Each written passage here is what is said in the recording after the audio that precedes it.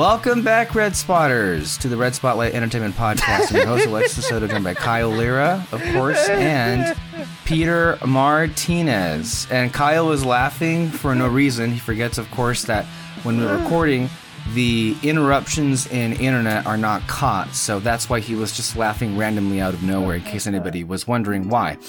We're here for the review of the latest Marvel film, Doctor Strange and the Multiverse of Madness, directed by Sam Raimi, written by Michael Waldron, produced by Kevin Feige, and starring a whole bunch of people.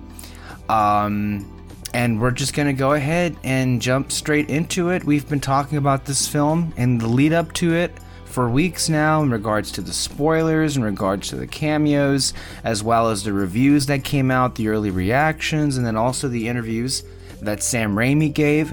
I don't think it's any secret at this point how we all feel about the Marvel Cinematic Universe. We've given so much airtime to it.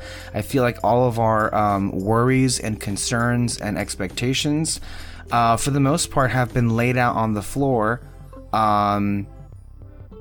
And we saw the movie, and now we're gonna talk about it. So, without any further ado, Peter Martinez is gonna get his phone out. He has his phone out anyway. He doesn't listen to a word I say. He just looks at his phone the entirety of the show, which is fine, of course. Both. I have ADHD. Well, I don't have ADHD. I just don't care. Act like you do? Ahead. Okay, yeah. Great. Well, now this is the moment where you get out your phone, you pull up the Letterboxd app, which is our sponsor, of course, and you are going to read the synopsis for the film. Put code Red Spotlight for 15% off of your Letterboxd subscription. Letterboxd, where their motto is, if it's here, it's a movie. Okay. Doctor Strange. Unless, of course, it's not, because, of course, Letterboxd officially responded through Twitter that wasn't the case whatsoever, and it is currently under review. So, again, we don't do false advertising here, we do nuance, and that was a bold-faced lie, and that's going to come up again. And if you want to go there already, we're going to go fucking there. That was a fucking lie. So go ahead, Peter, with the synopsis. Directed by Sam Raimi. That sounds like an up-and-coming director. He is. He just got off an indie hit a few years back. Oz the Great and Powerful? Yes. What a way to leave. Yeah. That was quite the mic drop. Enter a new dimension of strange. Doctor Strange, with the help of mystical allies, both old and new, traverses the mind-bending and dangerous alternate realities of the multiverse to confront a mysterious new adversary. Cast: Benedict Cumbersnatch, Elizabeth Olsen, Chiwetel Ejiofor, Benedict Wong, and Gomez. Crew: Sam Raimi, Danny Elfman, John Mathieson, and Bob Murawski. And produced by, of course, Scott Derrickson. So, okay, so the actor who played America Chavez. Yeah, I said her name. You just said Gomez. Yeah, like Gomez Adams. It's a name. Okay, no, so chill. Xochitl Gomez. Sochi. It's Sochi, isn't it? Sophia Gomez. Okay. Okay. So chill. That's how you pronounce your name. Xochitl Gomez. All right. So chill, not so chill. Although that would be a cool name. What's your name? So chill. I've had enough of your mansplaining. Anyways, Doctor Strange and the Multiverse of Madness. We had a lot of apprehension and worries and maybe even hopes coming into the movie. As Mr. Soto has stated, we have now all seen the film. And I very much feel walking out of it, we came away with different feelings for a variety of reasons. We also should mention conversation. David and Alexis also saw the film, and they also had different opinions on the film. Yes. Well, I don't usually start. Would you guys like me to start? Sure. The floor is yours. Okay. Well, actually, before you go off, what did David say about the film, and then Alexis, since they're not here? Ms. Alexis said, Like, I think she just sent a gift, like, It was of the hand back and forth. Yeah. So. And David said he loved it, and he'll never see it again. Seems a bit mixed there. You would, yeah. It seems like he has as many personalities as Moon Knight there. Yeah, I don't know what that is. I'm sure when you speak to him on this film, he will elaborate next episode. Mm-hmm.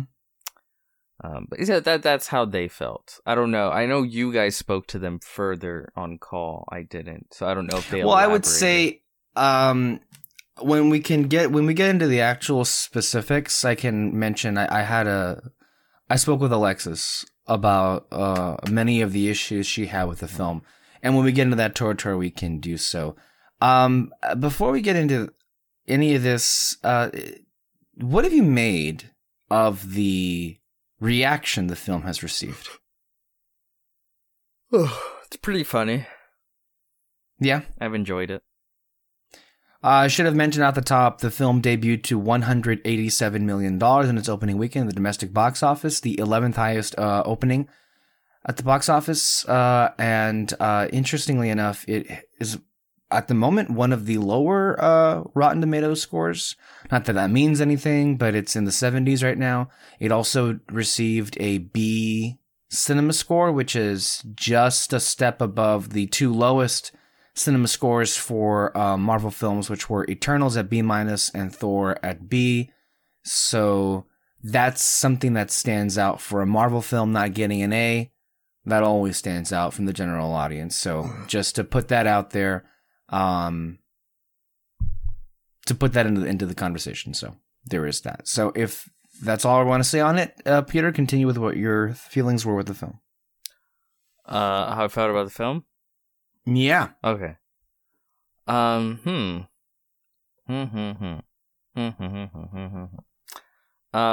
I had wanted was,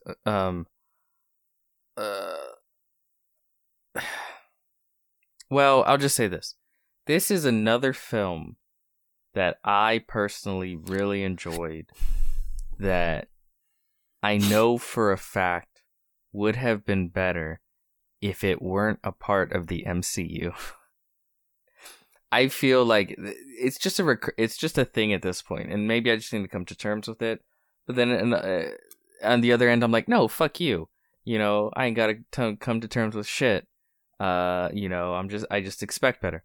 But I just feel like there's, especially recently, there's just been a lot of MCU films where I'm like, I really like this, and I think I would have loved it if it wasn't produced by Kevin Feige. I felt that with Eternals. I'm pretty sure I felt that with Shang-Chi. I felt that with Spider-Man No Way Home, because it's like there's so much I like here. I just wish it wasn't shot like a shitty SNL sketch or a TV show on ABC. Or Disney Channel. Or Disney Channel. Yeah. And here, it's funny because that's not the issue. It's actually the issues are a little reversed. It's like visually, it's awesome. Direction wise, it's awesome. I think it's so well done. The issue comes when it comes to the script, and I know a lot of people feel like the script's just like a major piece of shit. I don't think it's a major piece of shit. Just a minor piece of shit. Well, a lot. Well, I guess a lot of the issues just lie with the fact that it's an MCU movie, where it's like we need to connect this to this TV show that maybe not everyone saw, and we need to be a sequel to the original Doctor Well, which Strange. TV show? Because people are also expecting Loki that's and right. What If to tie into this movie. Well, as well. that's their expectations. Yeah. I can't do anything for people's expectations.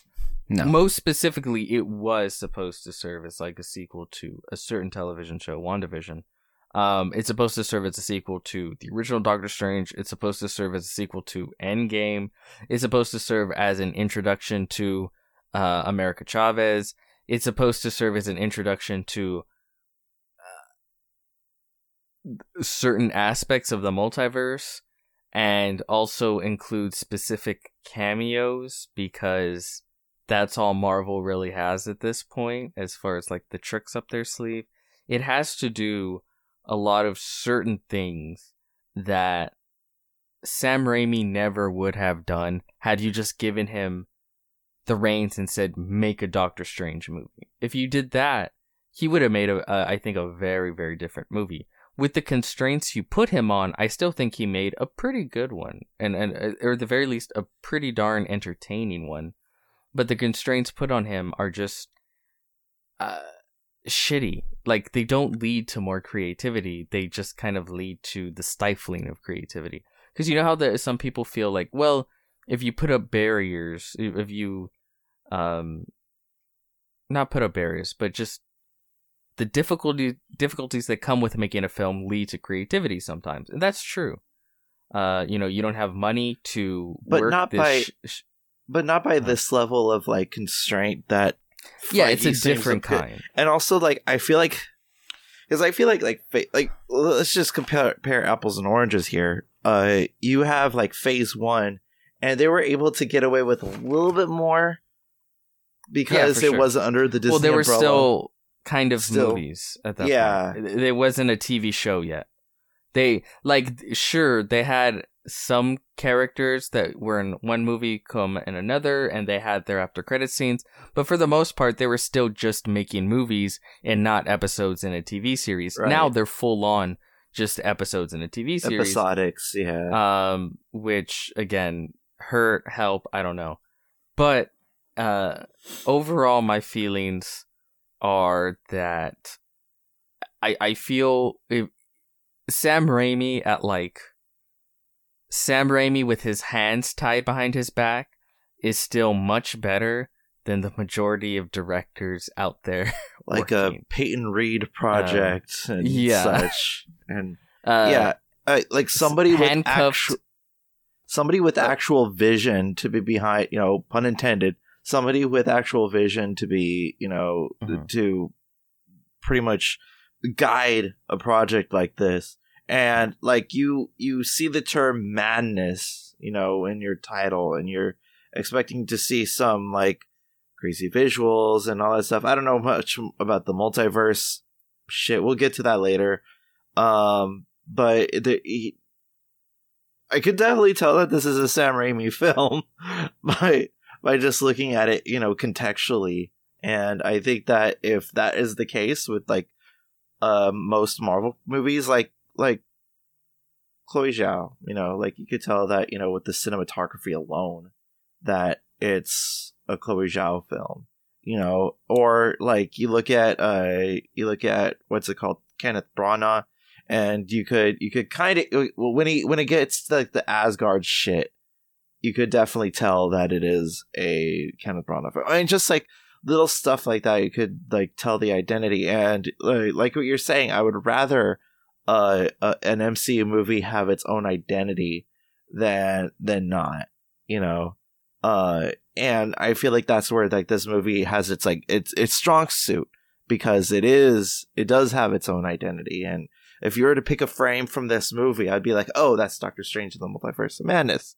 If you were to pick apart, put like, for example, Shang-Chi or something like that, put on screen like a random shot, pick a number, kind of thing.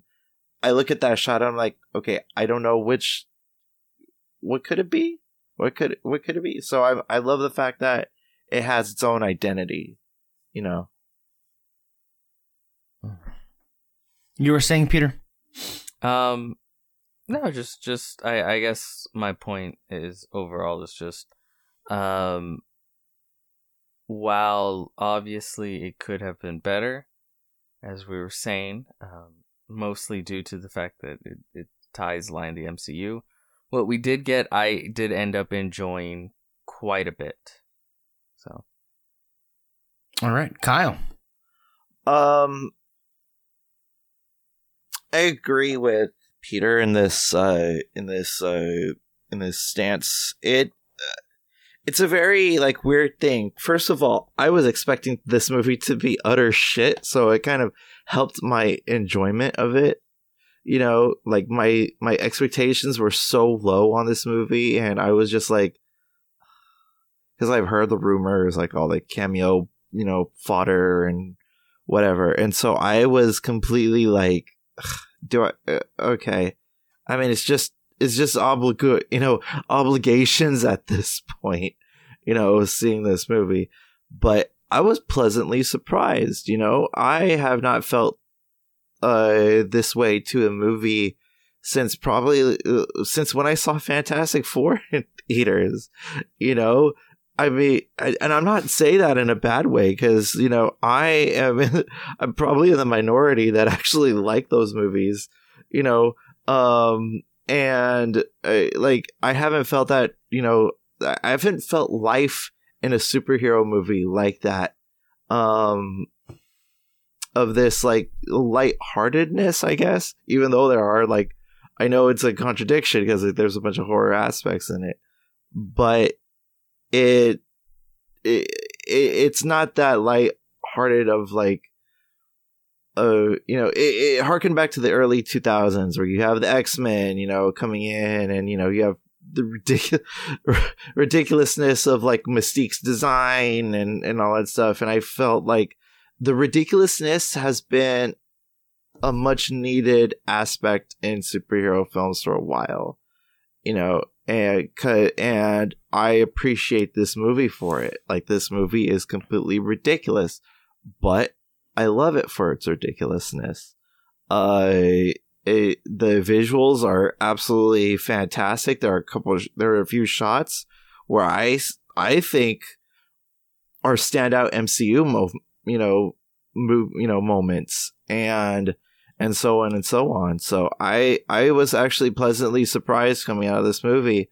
Would I say it's the best MCU movie? Fuck no. But I did not come out hating it, nor I'm borderline love with this movie because I just I had a batshit good time with the cheese, and it was absolutely delicious. It was absolutely delicious, and and I want to do another rewatch soon. Yeah.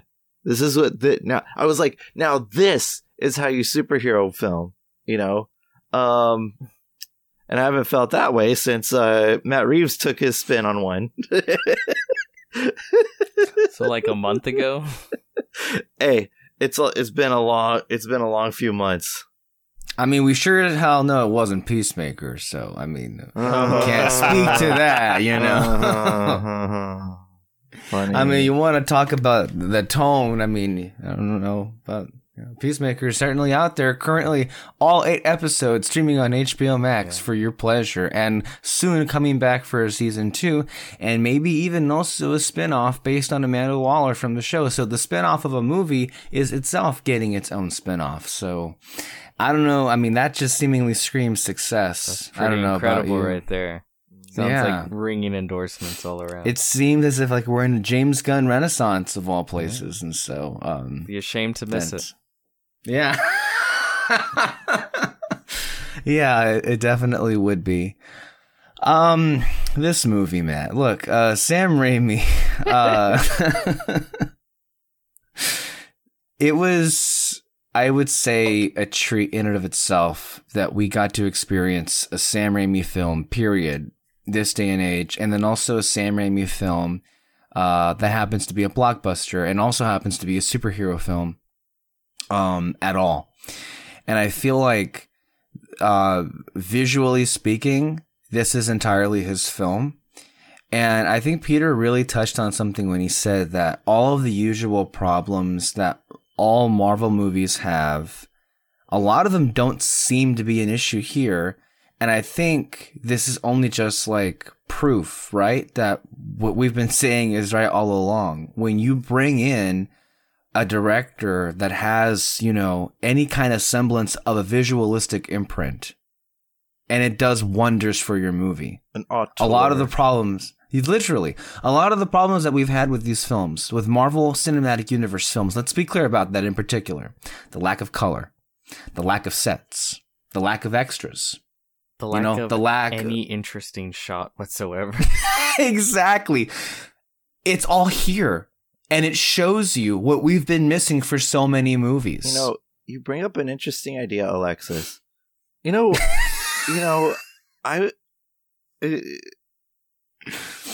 dare I say it, I would be down to fuck around with a Michael Bay directed MCU movie at this point.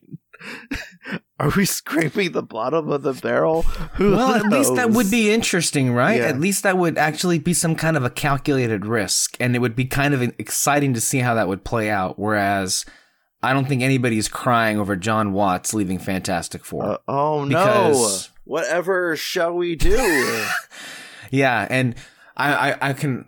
It's sad, but like we probably didn't know how good we had it with John Watts directing that film, because if they replace him with what's his name, the Peyton Reed, yeah, that's gonna be that's disgusting. a million times worse. Because Peyton Reed has been lobbying that job for years, according to inside reports. So if you ask, I mean, if he bitches enough about the job and now there's an opening, I'm sure he called Kevin Feige that morning. Like, hey, I'm still available. I'm still open. Yeah. So, like, yeah, all I'd that stuff John is definite. Favreau. Oh, well, look, all that stuff.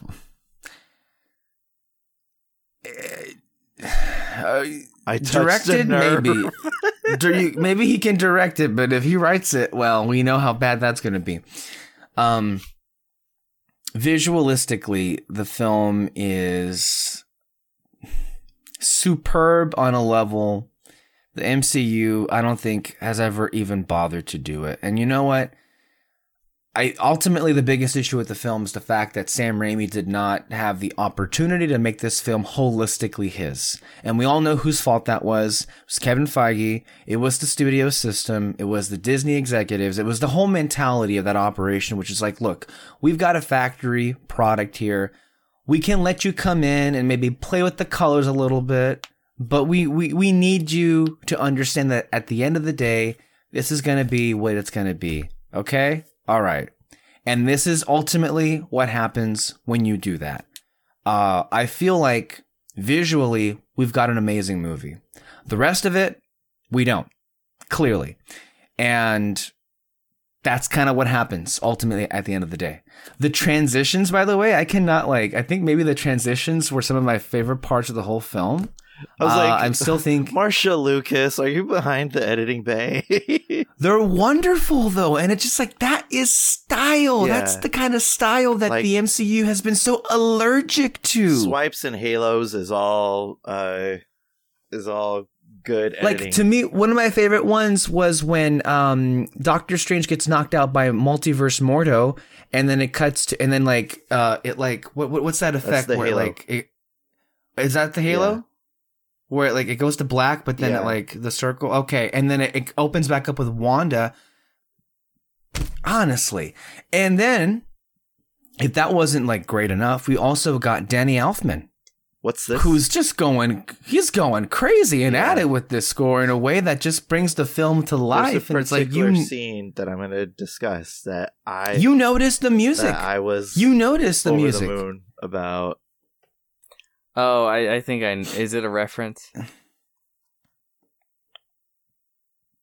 No. Okay. I thought. No, it's not a reference. I just thought that we'll talk about it later. Okay. But it's probably one of the most coolest sequences in an MCU movie. I will say I enjoy the way that he has a very 90s mentality of witchcraft. So it's a lot of electric guitars. Yeah, and it's very metal sometimes. You know, Yeah. like that sequence where Mordo is discussing dream walking, and it's just like fading the faces like back and forth between her like doing the spell and him telling it like it's a ghost story, and they're just like just the fades of the faces back, and then the music like Might as well, on that sequence, it felt like a movie, which is weird because I was at a Marvel movie, right? In that sequence, might as well add like the footage of the creepy old woman in the basement in Evil Dead. Well, taunting there was Bruce another Campbell. sequence I thought it might pop up, but yeah. The thing is, the film is practically littered with so many like little bits and pieces that last a few seconds here and there, and I love all those little moments. I don't love the package as a whole, and I think I don't like. What was the other thing I was going to say with this? When it comes down to it, the story, don't care. When it comes down to any of the characters, I don't care. And when you don't got me at that, you don't got me with this movie. And I think at the end of the day, while looking back at a lot of these wonderful filmmaking aspects of this movie that I do love, by the way, the fun Sam Raimi was having with like getting to put in as many horror shots as he can. Like, I feel like he had a checklist of like, okay, how many like scenes he can shoot with like classic horror, his classic style. He got a lot of them in there, as many as he could. And that, gave this movie some kind of character and some kind of life. And I thank him for that. But I don't care about a single character in this movie and or actor. Not saying that there were bad performances. There were really good performances, throughout the movie. But I found myself aching to feel something. And I just sat there feeling completely numb. After a certain moment, because I will say the film starts off when it comes to that action sequence with the eyeball monster, that was particularly exciting. And then it slows down, and then things happen, and then it loses me with something. But when putting that to the side, when it jumps into the multiverse part of the movie, I feel like it just lost me completely. It got me back at that last action sequence with really inventive stuff, I feel, with like the dream walking aspect, how it played a part in the climax of the movie. But for the most part, it's mixed, because I don't hate it, because I feel nothing for it ultimately as a film. I just don't care at the end of the day. Yeah, that's where I stand. So those are our initial impressions, and with that, I think we can go ahead and open it up with like the particulars of this film and where we want to go off with that. Gentlemen, by all means, take it away. I'm gonna push back. Push back. Mm-hmm. Okay. Not hard, but just a little bit. Like when you say you feel numb and you felt nothing. I can't say you're wrong, right? Because that's how you felt. But I'll say, can I add on before you push back? I want to double down on that, because literally I was pissed off that whole last week. I was pissed off, and I dipped on. Honestly, from what I hear, was a pretty funny like last post credit scene. It was funny how Campbell. Angry the audience got. Well, audible groans. Yeah, they're like, ugh. And I'm like, yes. Well, there was some other satisfying moments in the audience. Not that they liked it, that I enjoyed there. But that first post-credit scene kind of broke me, I feel, because like, it was, I I fucked that credit scene. I was like, you know what? That to me kind of encapsulates like where I am with Marvel right now, where I feel like I'm being strung along on an endless like stream of stories that ultimately have no end in sight and no meaning. And this whole thing honestly felt like, man, why do I like these movies again? Like, and I asked that myself. That's the question so many times. So that's how I felt, honestly. This is what I told you about endings. This is why I've always said endings are so important.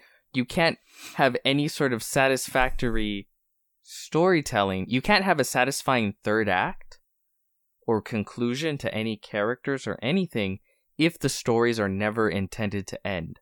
If everything is meant to be open-ended. If everything is meant to be reversed. If everything is meant to be this or this or that. And it's like, how can you have any sort of emotional attachment, I guess. I mean, even when it's left like open-ended, well, maybe not even open-ended, but there's a major character in the form of Wanda who apparently dies, quote unquote, but nobody buys that. Yeah. So you can't even buy into that. Yeah. So it's like nothing has an ending. She's not dead.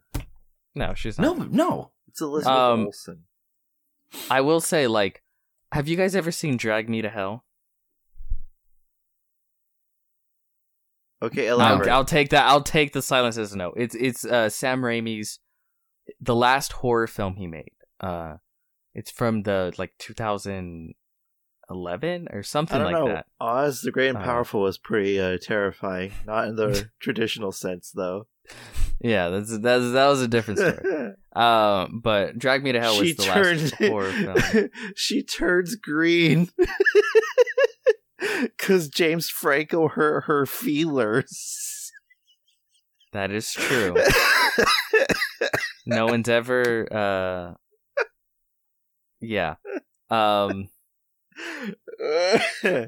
Point being, this film had an ending very reminiscent to Drag Me to Hell. It's actually a great classic Sam Raimi ending, where our protagonist ends screaming in agony as the horror that has chased them this whole film, shows up yet again to show that all is not over, and then cut to black, and then 2 minutes later everything has to kind of seem fine because we need our Marvel stinger, right? Yeah. And that the ending, the super cool ending, I thought it was a cool ending.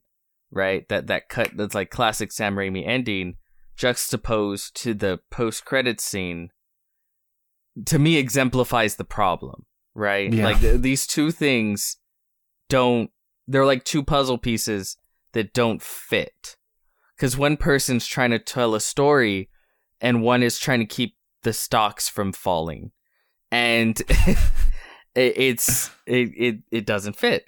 There's no connective tissue. But I will say, I didn't feel nothing. While the storytelling there is definitely shallow and a little thin, to say the least, what is there, whatever meat is on that bone, I do find to be delicious. If I can metaphor. Put it in that way. I love my metaphors. So. Because there is a real juxtaposition between Wanda and what she's going through, and Steven and what he's going through. And I look at he's already pissed I would be more willing to entertain that if it weren't for a character I do not give a fuck about being the righteous one at the end of it, and the whole sanctimonious attitude people are having with I'm bothered by it, but go ahead. I know you hate little brown girls. Okay, just chill. I wasn't even talking about America. Okay. I know you hate America. We're always talking about America.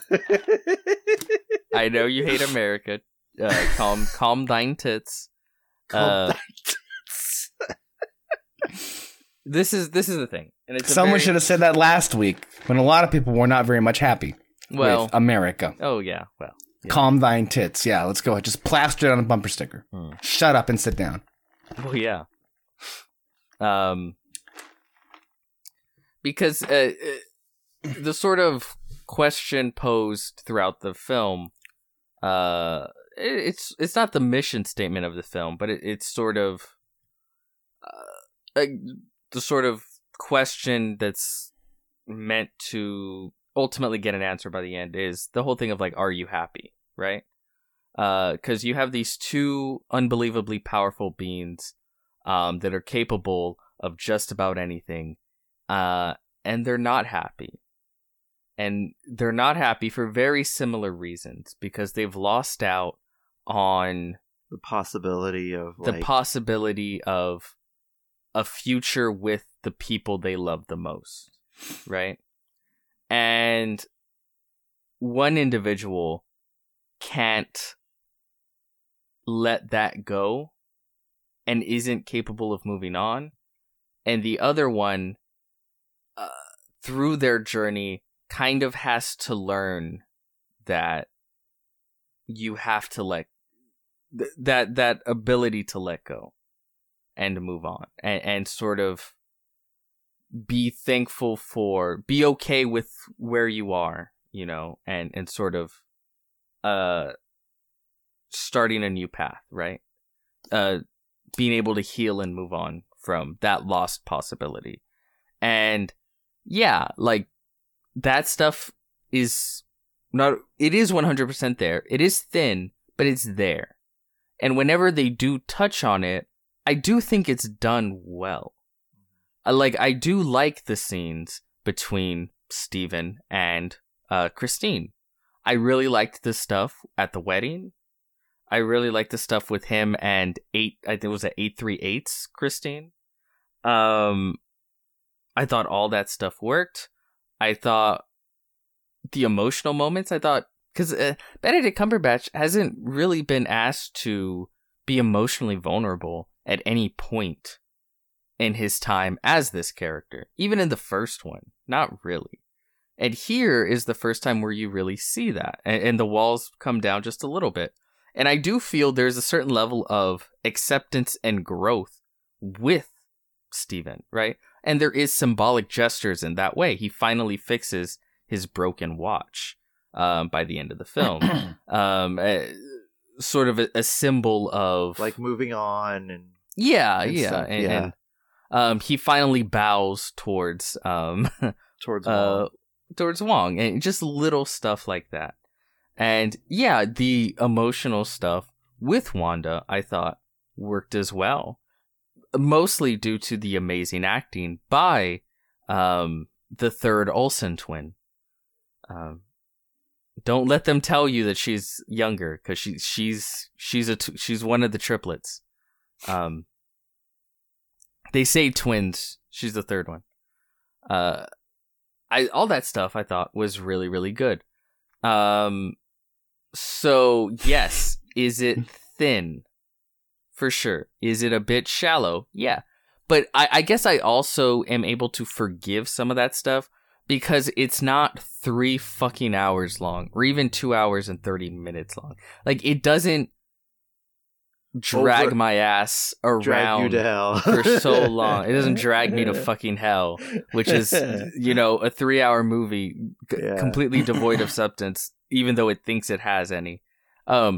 It's thin, but it knows it's thin. So it's efficient with your time, and it's efficient with the storytelling. So it's like fun, crazy shit, fun, crazy shit, fun, crazy shit, fun, crazy shit. Here's a nugget of a nice character moment. Fun, crazy shit, fun, crazy shit. Nice character moment. Little nugget. Fun, crazy shit, fun, crazy shit, fun, crazy shit. So yeah. All wrapped in a nice 2-hour bow. Yes. Now, again, I've already acknowledged that a better version of this film could absolutely exist, right? I can tell you a million ways where you do this, do that, whatever. But for what does exist, I think works more than well enough. So I think, like, ultimately at the end of the day, I hear what you're saying there. I feel like you and I were on different wavelengths in terms of, like, whether or not we were in the mood to roll with the punches. Mm-hmm. And it seems like you were very much like, you had the attitude of like, well, I know ultimately this is a version of something that could have been far superior if it were in the hands of another studio. It's not that. You accepted that. And it seems like what was there was sufficient to at least the expectations that you had. He went through the 5 stages way early on. Well, it's like with me, I was in a very pissy mood that whole week. And I had hoped that this would like turn that around and only added on to the horrendous, I guess, just ickiness of what that week was. Because all those moments that you mentioned, like, I agree, they're serviceable and they know that they're flimsy. But the whole time, I just kept thinking, well, it's really mostly Rachel McAdams doing like the heavy lifting with those scenes. Let's be real here. Sure. I mean, I can't be like, I can't pretend to like say that I care much for Benedict's like character. Like, I don't feel a character there when it comes to Doctor Strange. He's just kind of an empty vessel for me. Like I kind of get no charisma off of him with anybody. Much less am I in the mood to feel that with him and Christine, because what is the cardinal sin that a lot of these Marvel films have done with like their female protagonists in a lot of these films? They're just like the love interest that's sidelined and there to be there. Like in that Christine's role in the first Doctor Strange. Do I appreciate the fact that in this film, there was more of an effort to, I know the time, we'll get there. There was more of an effort to have a story with the romance with like be at the centerfold of Strange's arc. Yes, I appreciate that effort. But at the same time, I do feel a bit like condescended to with like this whole like notion that they have a really loving and complicated relationship. But it doesn't fly when we weren't purview to that. We didn't see any of that. And it's hard for me to like care or feel anything for them. I mean, you saw enough of it in the first film. I don't remember the first movie. And we haven't seen this in 6 years. But that's a problem with the MCU. Like, yes. That's my point. Like yeah. When you're serving as a sequel to a film that came out over half a decade ago, because God damn, can you believe that? Yeah, well, yeah, and then also that character has been used as the side character in several other films, and we just haven't had a moment at all to stop and say like, "Hey, how are you feeling?" You know, for over half a decade since he's even, you know, popped on screen. Only now are we getting to a sequel, but it's not allowed to just be his sequel. It has to serve as this exploration of the multiverse and a sequel to Endgame and Infinity War, and it has to jump off what Spider-Man did, and it has to be all these everything, and I guess for me, I felt the film was self-aware enough to go, we're 2 hours, okay? We are just gonna be a wish bang, super fun, super off the wall experience, right? And when I say like there's little nuggets of stuff that work, the reason I say that works for me is because I think the film is self-aware enough to go, it's what it is. This is what it is. So what we are gonna do is put in as much creativity and fun into just being a creative and fun movie. And as far as I'm concerned, there's nothing wrong with just being a creative and fun movie.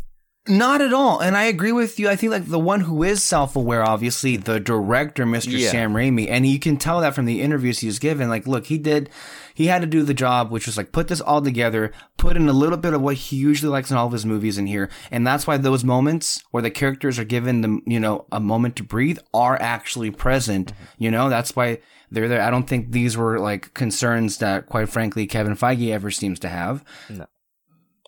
But when you say the film itself feels like it's self-aware, where I kind of lose me a little bit on that is because, there were 40 minutes cut from this movie, right? Like, we know that. And I feel like that, from what's come to light, at least from what I've read and heard, that seems to be primarily motivated by the idea that a lot of these big cameo surprises are being saved for a much bigger multiversal event, which, by the way, I know we've discussed it, and I know some of us are like looking forward to that. Like, I came into this film with the expectation that this was going to be it. They were going to like climax with their multiversal event and we could move on. No, now I'm being told this multiverse gimmick is going to drag the next decade of the MCU. Okay, great. So I know that kind of went off on a tangent in this direction, but I feel like a lot of them, there was a lot of movie that was cut out of it, of this final version of it. There was a lot of movie, but like from what I heard, most of what was cut was the Sam Raimi stuff. Wouldn't it have been better if we had gotten that though? Like if the gore was even amped up more so than it was. And again, well, no, this isn't spoilers because the movie didn't happen this way. Apparently, the opening scene would have been Mordo going after Wanda because remember, again, over half a decade ago, maybe you don't remember, it ends with Mordo going like, too many sorcerers. So he's kind of like made himself the magic police. Yeah. And like anyone that's breaking any sort of magic laws, he's going after them and taking their magic, killing them, or whatever. So he went after Wanda, and then she decapitated him. And I guess that was the original opening, and the original Mordo would have died. And yeah, I guess there was a lot more violence and gore. I guess originally Wanda was supposed to kill 90% of the magic users on the planet. Like near genocide almost. Yeah, near magical genocide. That's a fantastic phrase. I agree. And then it seems like Feige's like, who hurt you, Raimi? Like, let's pull it back. And then added in more cameos, which the cameos I assume were like John Krasinski or some shit like that. Or maybe even the whole fucking Illuminati scene. So this idea that like there was more story stuff, I don't know how true that is. Like genuine like character stuff. Like I said, you could include it, but the stuff that works here, I do think does work. I think there is a genuine character arc. Again, it's thin, but I'm okay with it being thin because the emphasis of the film is just crazy, wacky fun. And I'm okay with a movie just being crazy, wacky fun, including, of course, a comic book movie. Okay, let me, just a direct question. Yeah. How is he different at the end of the film that he isn't at the beginning? Because I feel like I missed that completely. I explained that. Because really? The thing is that he was still stuck in the past. He was still stuck in the past. You could see, and just he's set in his ways. And is he still not at the end of it? Like he feels like the same person throughout the entire movie.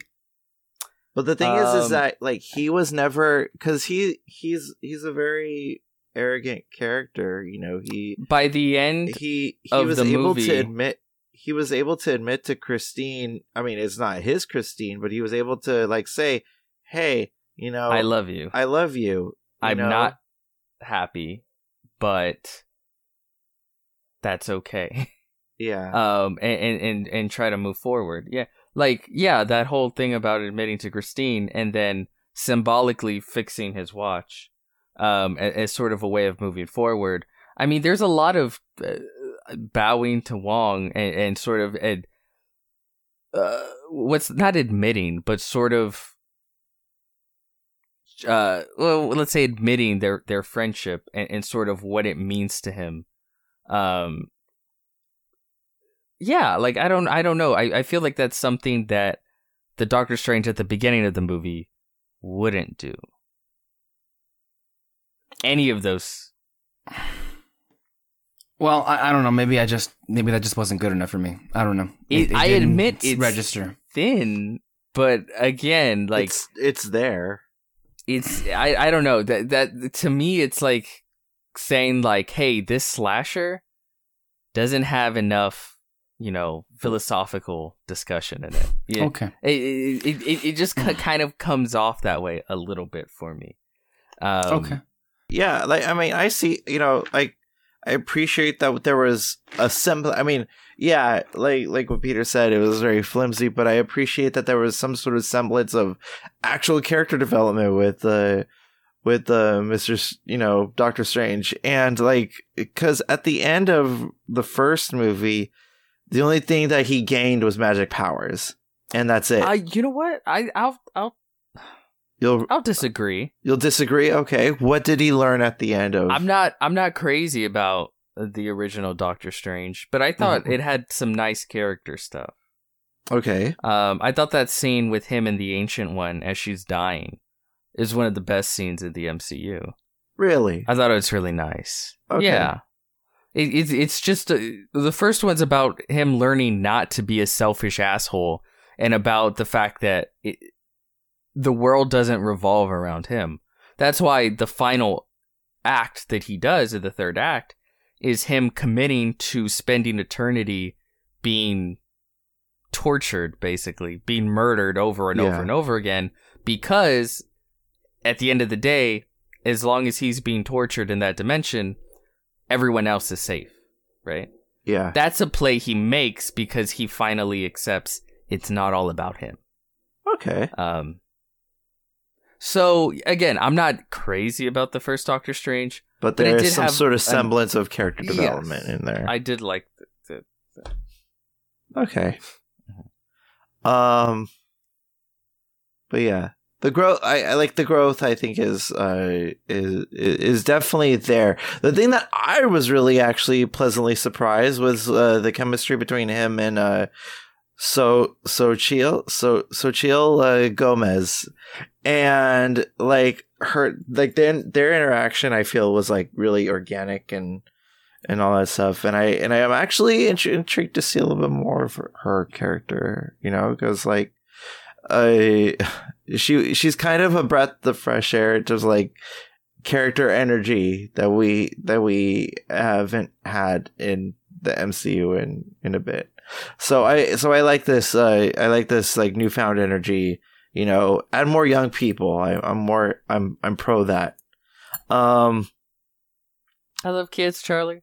I love kids. I don't think you're supposed to say that out loud. Fantastic show.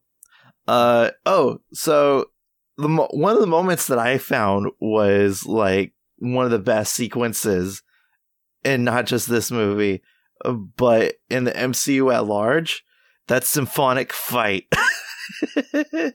Oh yeah, I loved it. That was I as soon as that scene like finished, I was like, okay, I'm really into this movie. Because like it was just so freaking batshit like incredible. It was there 'cause it's fun. Yeah, and it did it have to be symphonic? No, absolutely not. But I like the way that they were able to like use like musical notes. It was like, oh, I'm gonna use the treble clef to conduct this spell. Oh, like so many things, and like the different instruments that they decided to use for the sequence. And also I love it because toccata and fugue, the what's it called, that song, it's such like it's a horror, it's a very horror cliche sound, and for the fact that a horror director is like using toccata is, I think, a fantastic exuberance of the genre that he's trying to convey, so I really love that sequence, and I listened to that in my car on full blast, and it like I was like this, yes, Danny Elfman, give me. I love it. Danny Elfman, fucking fantastic. He did an amazing job. It felt like a 90s superhero movie, like, and honestly, for the better. It had a bombast. It had a bombast. Yeah. It had a bombast quality to it. You really noticed it in that first sequence with the eye monster. Yeah. Oh, a couple of things I want to address. Okay. So I want to go and discuss. Okay, so my sister actually wrote a review that I want to read, and this is going to be this is going to be a part of my talking points. Okay, all right. So she says, and this is where I feel like this movie is understood. Okay, so she writes, my initial hypothesis was that I would have given this movie at least a 7, 8 at best, but it scored lower than I'd hoped. The movie started off with a dream sequence that I'm not particularly a fan of, along with, "You're the person from my dream" stereotype. That's a lot more common than you think. I thought... Okay, wait, hold on. But it wasn't a dream sequence. It wasn't. Yeah, well, I mean, Okay, it go wasn't. ahead. It wasn't. But then it was like, treated he as wakes up that and everything. trope. So I can Okay, see what she's saying. I feel like when people say, like, because sometimes I hate dream sequences too, where it's like someone's attacking you and then you wake up and it's like it was all a dream. Like, I guess the annoying part to me is that it doesn't matter. It was just a dream. But here, like, it was real. It was just in another universe. I don't know. Okay, go ahead. I guess I get what she's saying. I thought that James Gunn pulled off a sea creature attacking a city much better than whatever octopus was fighting New York. And yes, I get it. The demon stems from the whole X-Men universe, yada, yada, yada. So that made for a good monster filler that Marvel has in every movie. From then, we see that Wanda is actually severely depressed and still living a lie stemming off of her devious plan from WandaVision, where she's still, I'm guessing you're going to be very sympathetic towards her cause, Alexis. She says, Wait, go back. Did you say devious? Yeah. What was devious about it? Devious plan, using, live people to live up to her fantasy. Okay. Continue. That's pretty devious, I would say. Where she fucked up detrimentally in WandaVision. I mean, there's no skating by that. Like Tony Stark fucked up in a lot of fucking movies that got a lot of people fucking killed that never seemed to bother you in the first place. But okay, we don't want to talk about that. That's fine. Where she's still begging for that life, so she manipulates Steven into giving up his universe for Christine. See how he just moved on? He has no game. No, it's because I can't argue with the immovable force. So you can't argue with the facts. No, that's what it was. Argue with the immovable force. So I refuse to partake any further. Okay. Anyway, right. And all of a sudden she's attacking all of those wizards. I mean, the movie started 10 minutes ago, and this is happening now. The rest seem to come together miserably, which I didn't mind them jumping into a different universe. It was just all of a sudden we have to pull in Illuminati and extra cameos to get everybody clapping using the "it's in the comics" or "it's insert character name" excuse is just another example of bad writing. It was executed horribly. The ending was anticlimactic. You're telling me Wanda killed me hundreds or thousands, if not millions, of people only to be scared of these zombies? As a mom, you're not good enough to realize that what you're doing is wrong. Not everyone knows right from wrong, but it's just common sense for a mother. I thought she'd be a little maternal about all her killings at some point, which she didn't suffer at all. She just decided to lock herself and take care of magic for the rest of her life, ultimately becoming a slave to her work. And her character seems so inconsistent with who she wants to care about. First, her dead parents. Now they're out of the window, and now it's Pietro, and now that he's dead, it's Viz. Now that he's dead, it's her kids.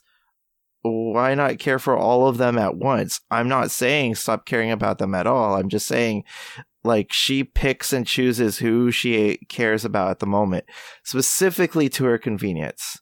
And I say to the first talking point, the thing I found fascinating and where Wanda is in Multiverse of Madness is that grief and depression comes in waves.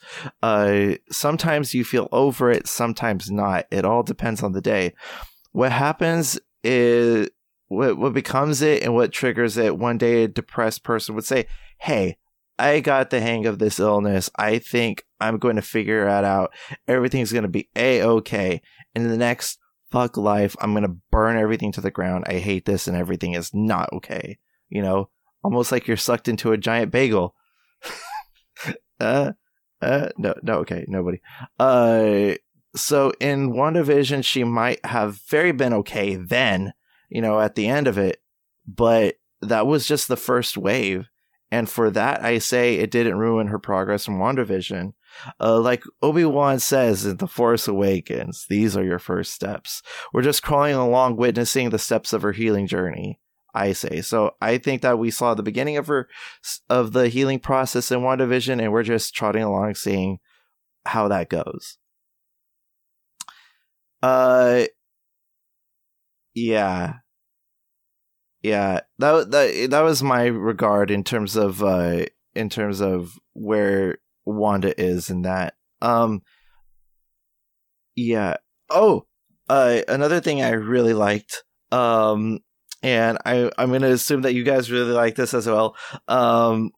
They pretty much Snoked or Rian Johnsoned the Illuminati.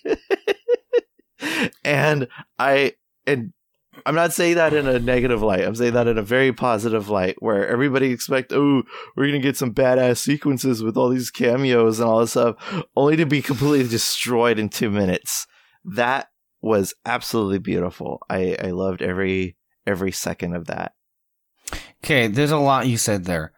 First of all, when it comes to America Chavez, that's not a character. Maybe we'll disagree here, but I didn't find her presence to be endearing. Someone hates women. Or present, quite frankly. There was just nothing to her. No impact whatsoever. So I could care less about America. The country and the character in this case. When it comes to the whole middle part of the movie, oh man, I hated it so much. I was just like, kill me so many times. The whole idea of the Illuminati Dormammu, and I'm here to bargain, and being in this movie and the cameos that were there and the reaction that the crowd, like, it seemed to me that the only time the crowd woke up was when the cameos happened. And it's just like, I'm just sitting there waiting for somebody. I'm just praying for a sword to come through the screen and just stab me so I can, just be done with it. Even that post-credit scene where I heard somebody behind me, I was like, oh my God, Dormammu's daughter. And I just wanted to like burst into flames. That whole, from a pacing standpoint, that whole middle part of the film, it's just like the energy just is lost on me. Mm-hmm. Like it just grinds to a halt.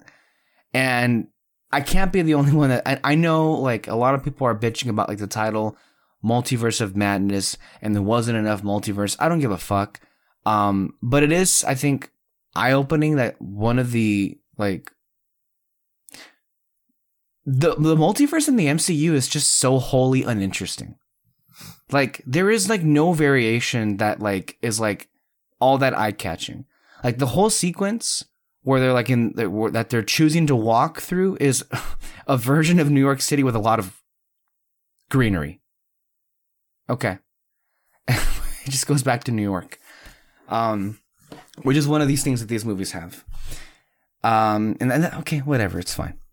But it does drag. And then when the Illuminati happens, and then we have all this stuff, and quite frankly, it just verges on bad for me. Like, I know there were wonderful moments with, look, we have, what's his name? Patrick Stewart back in a movie. And it's great to see him, right? In this character. Anytime he's in this character, and of course that we got the call back to that theme song from the animated series was really well done. So again, good points for those. It did make me feel a little sad though. I don't like to be reminded about age. He did look older. Not too much older, but he's in his 80s now, and he just looked a little in the face. You can see the features and everything. I'm talking about Patrick Stewart here. But, sidestep. You guys are going to hate me, but you guys hate me anyway. I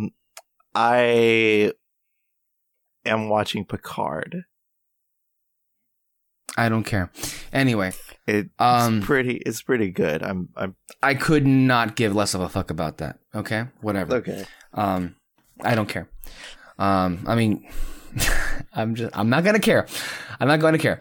Anyway, the whole reveal of John Krasinski, with Reed Richards and whatever, like, I'm just like, I already knew these were happening, but of course the crowd's reaction was just like, okay. Well, I guess that's all we're really here for, right? So imagine my surprise where that whole act is just completely like turn around, where Wanda comes in and viciously murders all of them. Honestly, there could have maybe be no greater joy provided, not just in this film, but maybe in any movie this year, than to hear the silence and gasps when the audience's beloved fan cast choice of John Krasinski as Reed Richards was just like turned into spaghetti pieces by Wanda. Honestly, it's moments like that, and then how like hilariously the rest of them were like offed off. I would imagine seeing a Black Bolt be decimated like that was delicious in your eyes. I don't even want to address that, okay? I just... that didn't happen.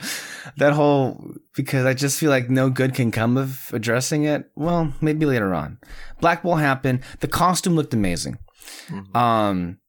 Look, we got to give credit where credit is due. The costume looked amazing. But him being offed like that was funny. Let's be real. But then so was like Captain Carter being decapitated. But again, there are little moments that are buried in there that kind of like irk me on principle. You bring back Haley Atwell, and again, she's like just there. Okay, fine, whatever. And then she has the "I can do this all day" line, which is like, I'm just so done. I'm so done with it. And I wanted to kill people when she said that. It's like, I am done with Marvel. I'm done with this. Whatever. This is the thing. And I think you're kind of being a glass half empty guy, right? I do. Continue. I do. And this is why. You get to Universe 818 and it's viewed as like this utopia, right? There's greenery everywhere. There's fucking wind turbines. And, they stopped Thanos, and it looks like they have all these technological advancements. And you have these ultimate heroes, the Illuminati. And, everyone's like, ooh, look at them. You got Black Bolt and Mr. Fantastic and Captain Carter. And it's, from a Marvel fan perspective. Black Bolt's in this movie. It's so fun, right? It's cool. And the costumes are great. And then... that's what it is. You have this is the universe where Ultron went right. And you have the Ultron bots, right? So it's sort of this like everything went good sort of situation. And the Illuminati are arrogant because of that. And then you look under the hood and it's like, no, there was this whole thing with Stephen Strange and they ended up voting for his execution, da-da-da-da-da. So you're like, ooh, like these people aren't really who we thought they were. But okay, right? But it's supposed to be like this perfect universe. And then Wanda comes in and fucking tears it down, right? So you have like the heroic, like, dun, da, da, da, da, like they jump in, and you think they're about to, save the day. And then you have the most just gruesome death scene I've seen, even in a rated R movie, in a while, with Black Bolt. And it's just immediately like it's like this like perfect superhero world just smashed into a horror movie. And it really is like, to me, it's the funnest thing you can do with this ridiculous cameo thing, right? Yeah, honestly, yeah. It's the funnest thing you can do. Before you get into how great it is, and Kyle touched on something that was actually pretty important that did stick out with what they do with these cameos. It felt almost Rian Johnson-esque. Oh, yeah. But here's the thing. That's not who Kevin Feige is. No. This is the exact opposite of what he does. Was this on purpose? Like, I don't think this was intentional on his part. That's not his MO. I read High Top videos or movies or whatever his name is. He put his review out for this movie out today, and I watched it. And the way he described it, I think fit perfectly. That whole sequence felt like, you know, you could feel the two parents, Feige and Raimi. Feige's the one who's like, here's the Illuminati, here's all the fan casts. Like, we're going to give the fans exactly what they want. And then Raimi came in and he's like, let's murder them brutally. Right? and it feels like that's what happened. Like, you know, Feige's like, here you go. And then Raimi went, stab, stab, stab. And that to me is so funny. Like, I love it. I think it works so well. I agree with that. And it is a subversion of expectations that I think, because of that, it works for me. Like, this is the only cameo bullshit in one of these movies in forever where I'm like, genuinely, like, that I love this. And you know what? It's even better with an audience, because like the audience is like, oh my god, it's the Mr. Fantastic, it's Xavier, and then Wanda comes in, crack, you know. And this is the first time in I don't know when that I heard like audible gasps. Yeah. In a Marvel film where they're like, this isn't happening, right? Because it's not supposed to happen in a Marvel film, you know? And it really pushes the audience out of its comfort zone. But I also think it does it for story reasons, and which is Wanda is not one to be fucked with. Like she's a slasher villain. Just you know, fucking swinging her way through the multiverse. I love that hallway sequence. Well, not the hallway, when they were like going through like the water. Oh, when they're running from her. Yeah. Well, there's a great shot where it's like it's a POV where they're running down, and like it's like looking up and turning at like the entrance where she's gonna come from, and it's like red light starts just like, and like the sound effects of like and it shines through, and I'm like, oh my god. Like, might I add, the makeup that they did to make Elizabeth Olsen, who's like gorgeous, but to make her look terrifying is another feat in itself. I feel the makeup was great, the performance is great, like, and the way it's shot is beautiful. Yeah. Real quick on that cameo scene, Peter, like, it does serve a story purpose. You are correct, and but at the same time, you can't help it, like, and I think for us, it makes it sweeter, very much so. It does come across as a middle finger to all the people who were like, this was the whole reason they were excited for this movie. On Reddit, especially. Yeah. It's so funny to me. It's great. Yeah, it does. Of course, like, I don't think Sam Raimi, that's just his sense of humor. Yeah. Right? Like, that's the reason why the last end credits scene, I don't know if you saw it. It was literally just Bruce Campbell like still hitting himself, and then it stops and he's like, it's over, and then it cuts to black. And the joke being, the movie's over, get the fuck out. Yeah, I love that. Yeah. Ferris Bueller'd it. Yeah, like, why are you still here? Yeah. Like, but it's like a double meaning. And so for him, that's sort of just his twisted sense of fun. Yeah. so it's not an intentional And middle kind of finger. No, it's not But at it all. does serve as they do feel that way, right? It feels that way, but it's not at all intentional because we know Raimi and we know Feige, and that's not how it is.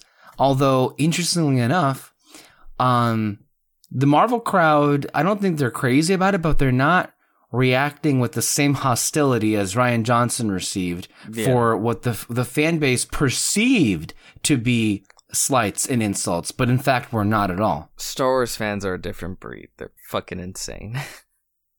They're crazy. Yeah, they're crazy. Yeah, sorry. Yeah. As bad as you might think Marvel fans are. Well, even like, because Wanda has like hardcore fans, right? Mm-hmm. And I'm sure some of them had issues with the way she was portrayed in the film. but for the most part, Mm-hmm. I haven't seen anyone like lose their like a fan petition wasn't immediately created by crazy Wanda stans wanting to strike this Doctor movie out of Strange canon. from MCU canon and give us I don't know, a season 2 from WandaVision to fix it and like none of that happened, right? I'm sure some were unhappy with the direction, but most were like she was badass, I liked it. I don't know, just so a lot of Marvel fans can roll with the punches, and find and enjoy the things that they like, and not be too negative about the stuff they didn't like.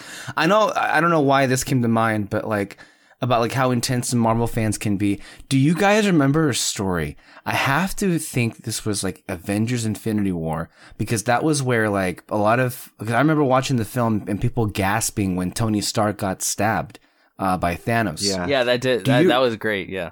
But do you remember the story? Somebody like passed out, right? No, somebody went into cardiac arrest and had to be taken out on a stretcher. Oh my god! Because of that I moment. that story, yeah. Oh I my mean, god. that's survival of the fittest right there. I'm sorry. Darwinism? That's Darwinism. Minor note, one of my biggest thrills out of coming to this movie was seeing the Avatar 2 trailer. Just a minor sidestep. That trailer blew me away. I like water. I like water too. It's really it's good for you. Yeah, we should consider forming some kind of sponsorship with any kind of like water brands. Yeah, absolutely. What was the other thing? I think you were saying something else, Peter, about the cameos and whatever. Well, yeah. I mean, okay, on their own, I do think like as far as cameos go, it's like okay. I'm not like I'm obviously still a Marvel fan, right? Yeah. So there is a sort of little, the kid in me who's like, Professor X looking like he does from the cartoon with the little like yeah, fun, right? Black Bolt actually looking like Black Bolt, and he even does the like little like he has the fork. He has the fork, and then also with Professor X, he does this, and they actually have like the little like the circles. Yeah, right. I noticed that too. I was hoping somebody else noticed that. That was cool. Yeah. And of course, I was trying to think if they had put that in the X-Men films. I don't think they did. No, that's the first time that's ever been. Yeah, I love it. And obviously, like the theme song and whatever, like it's great. I mean, it's like as much as I hate Rise of Skywalker, like stuff like Yoda. Be careful with those next words. Something like the whole Yoda callback when he's lifting the X-Wing really he wasn't careful with those next words. Works for me. He chose violence. So like, well, you know what? I'll choose violence too. I'm with you, Kyle. That was one of the only moments that worked in that movie. Wanda on both your asses. This is you being reasonable. This is me being reasonable. You bitches. That was a movie that was filled with no like feeling whatsoever. Sue us, please, kill us for having like one scene where we felt something. Yeah. So that's like the only sequence that like worked for me. But like when I see something like that, like hearing the yeah. You well, know? I guess my point is, I feel like this film, at least for me, found a way to sort of have its cake and eat it too. Right? Yeah. In some ways, that's true. Because you do see like fun cameo-ish stuff that pops up. And it's like, yeah, the Marvel fan in me, I have to admit, like, cool, right? Yeah. But then 5 minutes later, you shouldn't feel ashamed about for sure. that, you know. But then 5 minutes later, you murder them brutally to prove a point. So it's like, okay, I feel like I'm able to divorce have those both. two. I will say, no, Alexis, like I like that both are there. Okay. So I'm able to enjoy the sort of cameo bullshit guilt free in a way. Alexis Moreno did have some issues that she voiced with me. She said about. By the way, how many times has Xavier been killed on camera? 3. This is now the third time. I think this was the third time. Yeah. This is the third time. All he right. died in X3, and By then another crazy bitch. a crazy bitch died in Logan. By another crazy bitch. A crazy bitch. That's true. Yes. And then You should died. Avoid those. He needs to avoid Crazy bitches. That's 3 times. yeah. She loved that he was in the movie, but I guess she wasn't thrilled about particularly him, not anybody else, but him. Well, somebody else too. How unceremonious it was, like his exit. It's like because she felt like to bring that actor back for this role, it seemed beneath him. I think that was like what she was getting at. That's a bunch of crock shit. He voiced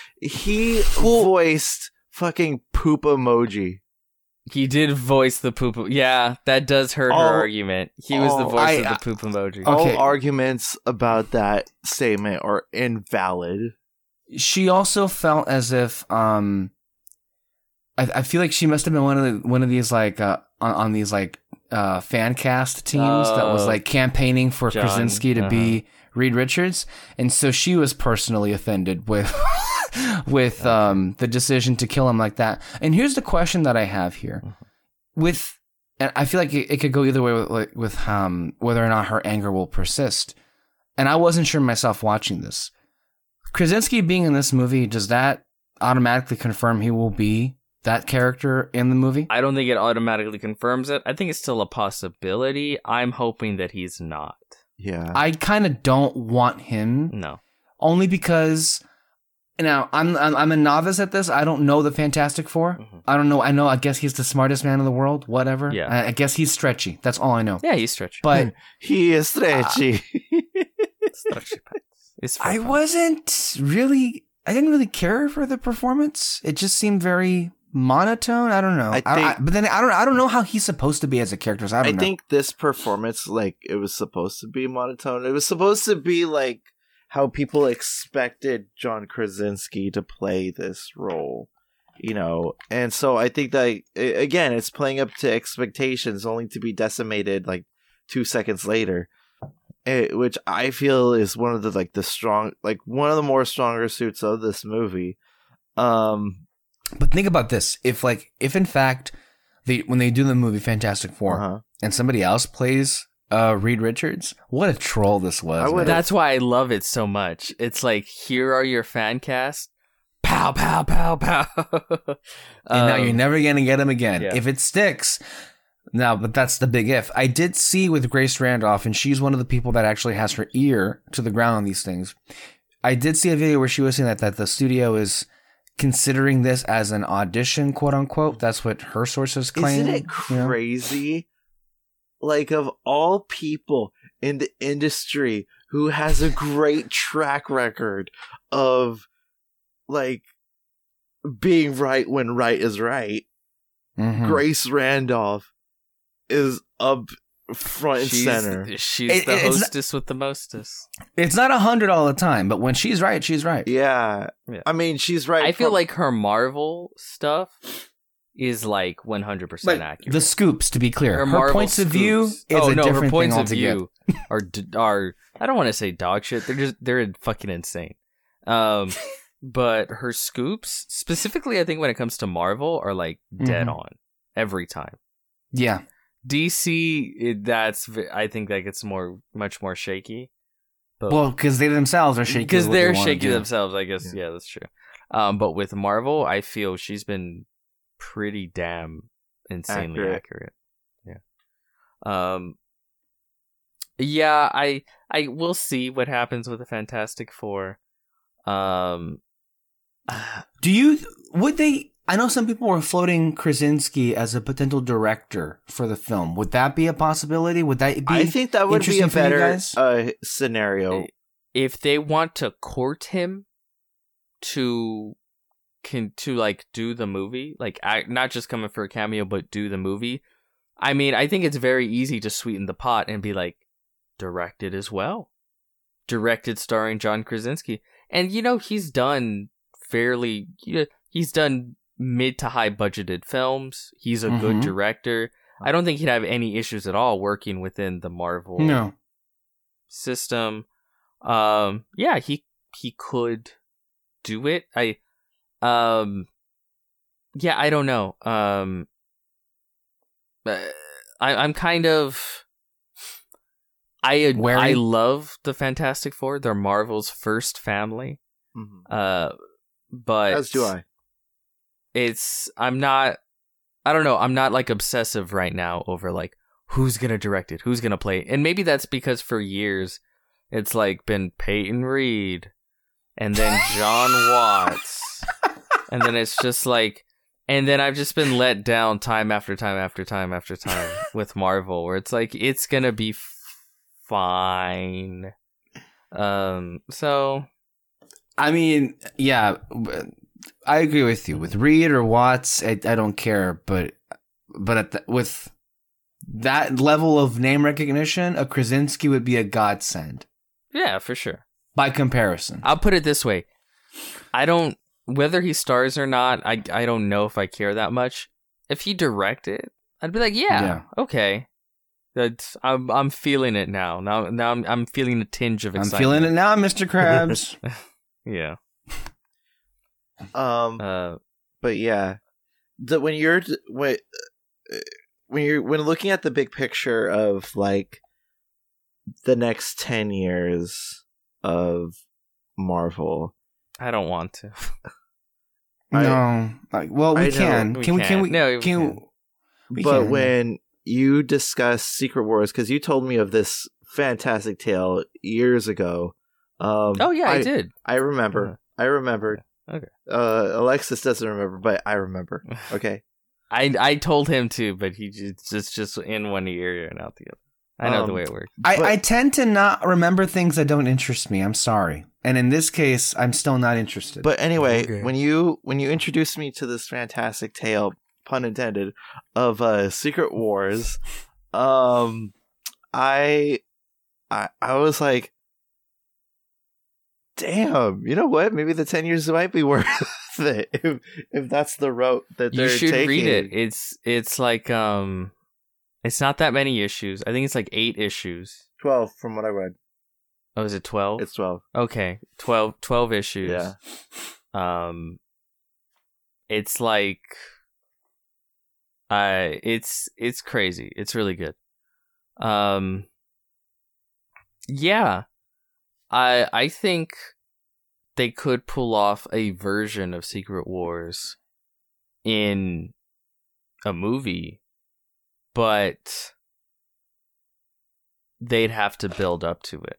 Like, in real time, the comics, I think, built up to it over, like, 2 years of constant comics. And, like... Well, it seems like they found their next Infinity War / Endgame. Yeah, for sure. There's literally nothing above that, though. Like, Secret Wars was as big as it gets. Because it's a multiversal story. Oh, it's about the end of everything. The first issue ends with rest in peace, the Marvel Universe, like 1920-something to like 2015, because everything died. And it's really intriguing, because I thought, like, my original perception, I think that's the word, was I thought that the next Loki, not the next Loki, the next Thanos was going to be Kang. I mean, who knows? Maybe Kevin Feige wants to switch out Doctor Doom for Kang. I don't think he should, because I think Doctor Doom really works as like because Doctor Doom kind of is like the villain of the Marvel universe. Yeah, because that motherfucker is everywhere in the Marvel world. So like, he has his pockets and everything. He's made deals with Green Goblin, but also he's talked to Thanos as well. I mean, he's just like that motherfucker is everywhere in terms of like the story. So I could definitely like see that. So when you're painting the picture of like Kang being maybe the Loki of Phase 4 and all that stuff, I was actually I'm like beard stroking. Maybe. But that would imply Phase 4 is a thing, like just an interconnected storyline. Well, I don't think he would be the what do you call it? The Loki of Phase 4. It would be Phase 5. Phase 5. Because his first appearance is going to be in Quantumania. Yeah. And it seems like Phase 4 ends with the first Fantastic Four movie. Yeah, in 2023. But Quantumania comes out next year. Yeah. But that's before Fantastic. I said the last movie of Phase 4 is the first Fantastic Four movie. I guess I'm making the assumption there will be sequels, but I mean, of course. Yeah. Okay. So yeah, maybe Phase 5 would be that. I don't know. But I mean, they've been pretty dead set on multiverse shenanigans for the entirety of Phase 4. If you don't count 2 of the films that have also released. But if you look at like... 3 of them. 3? Why? What are the 3 films are not multiverse. Name them. Black Widow, Shang-Chi, Eternals. Oh, fuck. Yeah, I forgot Did you forget about Black Widow? Yeah, sorry. Yeah. We That's don't a talk regular about thing. Widow. No. But you got Loki, Spider-Man, Doctor Strange. Quantumania will be somewhat What similar. If, which nobody saw. What If? And yet still won an award What somehow ifs? over things like Arcane by the Critics' Choice. I don't understand that insane choice. What if people actually watched it? That's an alternate timeline. I only watched one episode, and that's because it was like Guardians orientated. But not Peacemaker. You really opened yourself up to that, and I didn't go there, Kyle. He did, but I don't... Okay. Let me I want to just quickly shout out some of the major things I liked about this, because I say a lot like how I like the style, I like the stuff and stuff like that, but I feel like I haven't really given very many specifics. May I begin with that, since I've been the most negative here? Yeah, for sure. Rachel McAdams, I feel it kind of elevates everything she's in. Yeah. Like her presence, like she's got presence as an actor. She's like great, anything and but everything. she's also a fugly slut.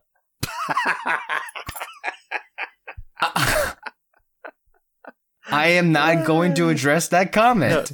Do you I get will the just reference? say she looks fantastic in red hair. Oh, I don't think he does. No, I don't, and I'm going to move past it. Oh. 'Cause I don't get it.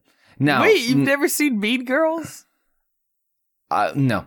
Anyway, the That's thing like is this. Rachel McAdams, like quintessential viewing. Like if you Have you seen Peacemaker, Kyle? no, Shut the fuck up. Now, that has now nothing we're going to back do. onto That has nothing to do with it. I'm not. You call yourself a James Gunn fan? Well, okay. Anyway. Anyway.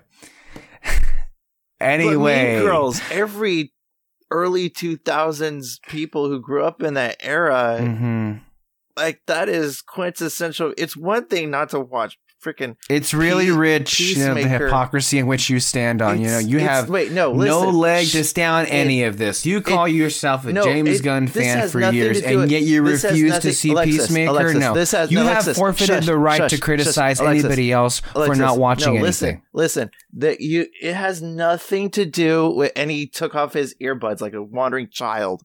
Okay, so the thing is that it has nothing to do with watching somebody's filmography, okay? This is just quintessential, like, early 2000s shit. You can't call yourself an early 2000s kid. You can't. Am I going to be allowed to finish what I was saying, Peter? Can I continue with the things that I like about the film? Girls. It's just one of those things. It is a cultural phenomenon. Are we talking about Mean Girls here or Doctor Strange in the Multiverse of Madness? I'm sorry, what review is this? So I haven't seen Mean Girls. Kiss my ass. I don't care. Anyway, let's get back to what I was saying. Rachel McAdams, that moment with by the way, those ghoulish demons that were attacking Doctor Strange. I love the design and I love the sound of their voices. Like the kind of like that classic ghost effect. But when they were coming out of Strange's body in the other realm, and they were also going after Christine, and I love that line of like, go back to hell. And then she like blew them up. That was perfect. I wanted more of those moments. Yeah. What was the other part of it? There was another one. I love how we get to see moments where the characters themselves get to be frightened and they get to scream about like what's happening here. America does that sometimes when like they're being chased by Wanda in that wonderful hallway sequence. Also when Strange like finishes his fight with the other Strange and he gets like impaled, and then like when the eye opens and she's like, and then Christine screams, like beautiful moments that just feel so human, don't they? And that's just those wonderful little like examples that are missing from so many of the Marvel films that Sam Raimi kind of like put back in here. I loved it. I agree. And adding to those human moments, I really loved the octopus eye fight. Yes. To me, that's like classic superhero stuff. Yeah. Mm-hmm. He's at a wedding and he jumps out, throws on his cape, and flies through New York City. Wow. That was great. Yeah. That was a great entrance, a great transition. And, there's, throughout the entire fight, there's constantly people around. You're constantly seeing people run everywhere. There's a great shot while the octopus demon is climbing the building that you get an inside view of people inside the building watch it go up. And it's like, that's so Spider-Man, right? Yeah. Because throughout the entirety of Spider-Man, he never forgets to have the average bystander perspective of everything that's going on. And it's just such a classic, fun superhero action adventure scene, right? And then it just tops off with the perfect, that just yanks out the eye. That sound effect? And there was a literal pop sound effect. We're like, boop. So good. That's the stuff that I'm like, if every superhero movie had this, I'd be good. Like, yeah, I really would. That's the reason why I'm like, my favorite Wonder Woman movie is that 5-minute sequence in the mall. Right? Yeah. Because that's all I need. It's goofy and fun and yeah, Kyle, you don't have to watch the whole movie, but if you get a chance, just watch that mall sequence. Yeah. You haven't seen 84. it? You don't you really don't have to. But just watch the sequence where she's in the mall. Like, if that one sequence was like the whole film, I'd fucking love it. Okay. It's just fun. The actress who's the original Wonder Woman, Linda Carter. It's like a Linda Carter throwback. It's great. Okay. So, and I think I said this when I walked out of the movie. The beginnings half felt very much like classic superhero Raimi, like all the Spider-Man stuff he did. And then once just classic superhero shit in general. Oh, for sure. Because like that whole like even like with the Fantastic Four, like with them on the bridge and shit like that, like saving people. Yeah, there used to be a human element to the film, to saving people instead of like, oh, everything has to be like, you know, multidimensional. We don't even discuss and all that stuff, and fuck the humans and all that stuff. This is you know, so like I appreciate it's almost intimate in that way. Yeah, you for know? sure. So that to me, I was like, that's really great how the first half is not like that, and then once you get towards the middle in the second half, Raimi just goes full classic horror Raimi. Yeah. You said something interesting when we were in the car coming back from the theaters, and you said that it's like he was working with his filmography backwards. Yeah, because you have a lot of the great Spider-Man stuff, and then towards the middle, it's like semi-horror-ish stuff, so you get a lot of Darkman. Have you guys ever seen Darkman? It's basically Sam Raimi's version of Batman. Starring Liam Neeson. It's fantastic. Oh god. Okay. Yeah. He has a particular set of skills. Disfigured scientist who wears like wraps, and he can't like a feel. Yeah, kind of. Look it up, Darkman. It's really good. You know, I wanted to also say there were some people out there that were criticizing the hokey elements. Oh, man. I'm glad there weren't as many as I thought there would be, but for the ones, I'm thinking of, you know, Randolph, I'm thinking of John Roca, get fucked, okay? I'm sorry. No, seriously, get the fuck fucked. Get the fuck fucked. Because, like, those moments, like, matter. They feel, I don't know, okay, continue, sorry. No, you can Sorry, I've seen this poster of Darkman. Oh, yeah. Franny McDormand's in it too. That's cool. Mm-hmm. Okay, continue. People, you know, latching onto this idea that hokey is bad. I don't know. Hokey is real. Like, to me, some of my favorite moments of the movie were, again, ultimately, I don't care about the relationship. But Strange, you know, saying, you know, Christine, I love you in every universe. That meant something. I felt something. That was romantic as fuck. I don't know what you're talking about. Right. And then also with America Chavez. Well, I know he's in that, like, hilariously ridiculous, like, corpse makeup. But damn, Benedict delivers it with, like... like you had the power was in you all along, and you feel it. The reason why I say I think it's self-aware is because at the end, when it like zooms in and he gives her like a zombie wink, like it's so it's so good. Like that one, like it was in the trailers. It was in the trailers. But that scene of like him like harnessing the power of all those like spirits as a zombie. Oh, that was so good. Like, that was so good. Is absolutely like I was like, yes, yeah, give me more. That was so good. That was fantastic. Well, I don't think I can say I love the movie. In that moment, I was like, I'm in love.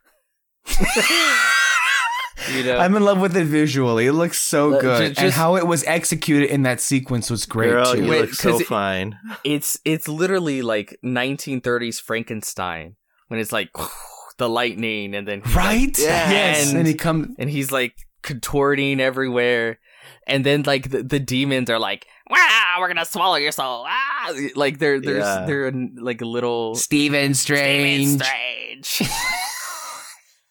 You have broken the eternal rule. And then, like, just when he comes up and all the hands are all... it's just visually amazing. And then when they're, like, surrounding him, and even when they're surrounding Wanda, the way the camera, like... It's like just swoops, you can see the camera move in this movie. That's insane. Imagine it's not that. on a tripod this time. Like, speaking of camera, well, they moved the tripod. There's this great shot and great edit where when they stab the Darkhold, and again another horrific death, and she's like sort of moving in and out of 616 universe and 838, and like she's trying to hold on to her kids, and it's just like these cuts in between her as the Scarlet Witch and then her as the mother and the others, and it's like just that was so good. Yeah, and it just cuts, and then the cuts slow down, and then it stops, and it's like, okay, she's back. I like just little things like that where it's like, oh, it's like it's being made like it's a movie. Like the director's trying to convey emotion, not just through words, just shooting like it, visually, not just. He's trying to be a visual storyteller. And then with the zombie sequence, that they really kick out the rock, the like metal, like yeah. I mean, it makes sense that a guy from a former rock band would add in electric guitars, Well, yeah, because to him, he's like, witches, demons? Okay, that's metal. It's just a bunch of weird science, am I right? I honestly think I would love the film if I actually liked the protagonists and loved them as characters. I mean, I get the limitations for you, and I said this going in. To me, it was like Aquaman, where Aquaman, I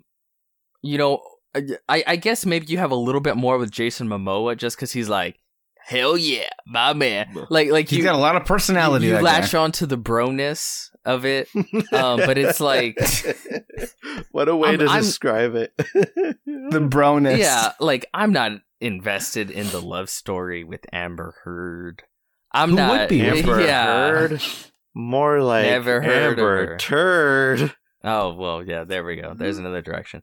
I'm not that invested with him getting his mom back, Nicole Kidman, or just really much of anything, right? Like what I am invested in is just fun. The pop Saturday morning cartoon Power Rangers over the top extravaganza fun that it is, right? And yeah, that's a movie I can just throw on and be like, I'm in heaven for this kind of shit. And I do feel a very similar way to this one, right? Where it's like, emotionally, I get it. There's not much to latch on to. I latch on to a bit of it, I do. But for the most part, my experience is just all about just the whiz-bang Sam Raimi madness of it all. That's where I really pull my enjoyment from. I was going to take this opportunity to say where I rank this film. Well, before we get to that, we haven't really talked much about the Wanda controversy, have we? Do we want to? Oh no, yeah, let's talk about that. Yeah, that's a pretty big deal, right? Because a lot of people, I guess my main issue with the whole Wanda thing is not so much its inconsistencies. I'm not even sure if that's the right word to use. Inconsistent. I mean, I think the argument is there that it's a natural progression, and she should have been the villain of this movie. I'm not necessarily opposed to her being the villain of the film. I guess to me, what I was disappointed with was the lack of nuance. Now, again, you could probably throw it in my face. Well, why are you expecting any kind of like nuance or interesting aspect to then just being the bad guy in a Marvel movie? Okay, sure. Was she an effective villain? Yes, she was. Was she filmed brilliantly and appropriately as a horror movie villain? Oh yeah, and you definitely felt it. And Olsen gave it, and so did Sam. No issues there. I guess to me, this is a character I had so much like empathy and like love for in her previous project, and here I loved her as like a horror movie villain. I don't think I cared about her as a character. Her as Wanda. I just, and I'm sorry to say, like the only moments I think to me where I felt the emotion, like that shot you described when she's being pulled out of the multiverse when, the Darkhold is like destroyed. Before the fact, we have that wonderful transition when Wong asks Strange about like, do we know any witches? Oh yeah, that was really good. And we have the little like WandaVision theme, the music cued in, and then we have, Wanda with her kids. Yeah. And then of course she wakes up. So that, I think, to me, I felt the most for.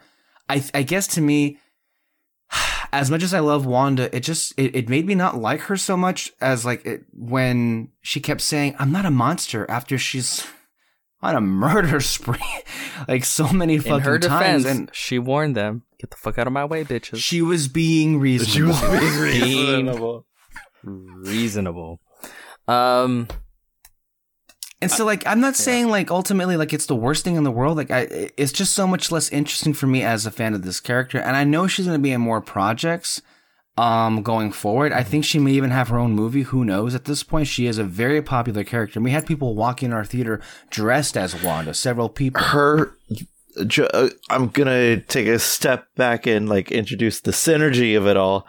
But her introduction at the parks has been really, really, really high received. Everybody's stoked about her being in the parks. Did you hear? I was real quick though, because of how I wonder what impact this movie has on the reputation of the character, not the popularity, but I noticed I heard John Campea on YouTube talk about there was a story he was talking about this, in his crowd, there was this little boy that had a Wanda doll with him in the beginning of the film. And then when the film was over, he didn't want that Wanda doll near him and then give it back to his mom, I think, as they were walking out of the film. So I wonder what this does to, people liking the character. Just curious to point out there. Sure, maybe. It just doesn't seem fair. Yeah. I mean, all the cool kids would love her even more, but that's just me. Kid sounds like a fucking square. You know what? I'll say it. This feels a bit like sexism. I'll say it. There's a lot of that going around with this character in general, to be clear about that. But in this movie, opposite. Okay. I'm coming at a very different direction. Okay. A lot of male comic characters are allowed to be evil and fun, and everyone loves it. Loki killed thousands, and he was evil, and people He was redeemed. Now he's Loki. A hero. But even when he was still a villain, people loved him. I remember they went crazy for him after the Avengers, right? And then part of it is Tom Hiddleston as well. Well, but no. Don't shut the fuck up, because Elizabeth Olsen just has just as much charisma and fun. Yes. So this Tom Hiddleston, fuck you. And then another thing, there are male villains that children love, and they are fucking evil, like the Joker, right? That motherfucker just kills people relentlessly for fun. Green Goblin. And guess what? Kids love the Green Goblin, right? Yeah. But then all of a sudden, when it comes to Wanda, it's we're clutching our pearls and being like, "Oh, I don't know if children are like blah blah blah blah blah." I know you weren't saying it. To be clear, that's not where I was coming from. No, I know. There were a lot of I am people hearing who a lot of people say that, and I say, "Fuck you!" Why can't we ever let women just be fun villains? This is crazy to me. And then also have those heel turns, right? This whole thing of well, she can't be redeemed anymore. Okay, motherfucker that was crying at the end of the Loki show, shut the fuck up. In Avengers alone, it said he killed 80 people in 2 days. I don't want. That's before the battle. Before the battle of New York. Yeah. I don't want to hear it with that bullshit about can she be redeemed? Okay.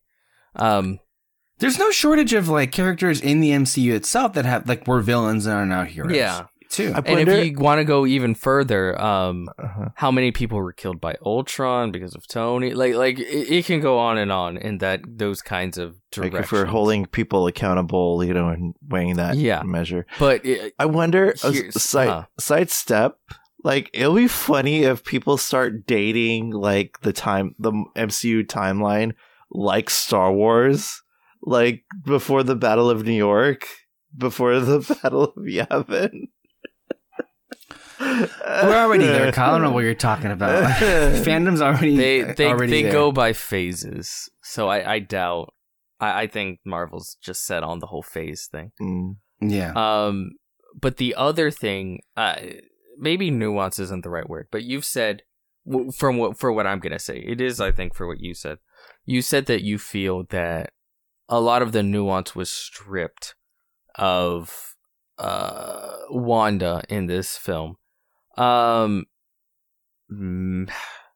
I don't want to say that I feel the opposite and that she was actually given nuance, but I feel like the character was actually allowed to be interesting.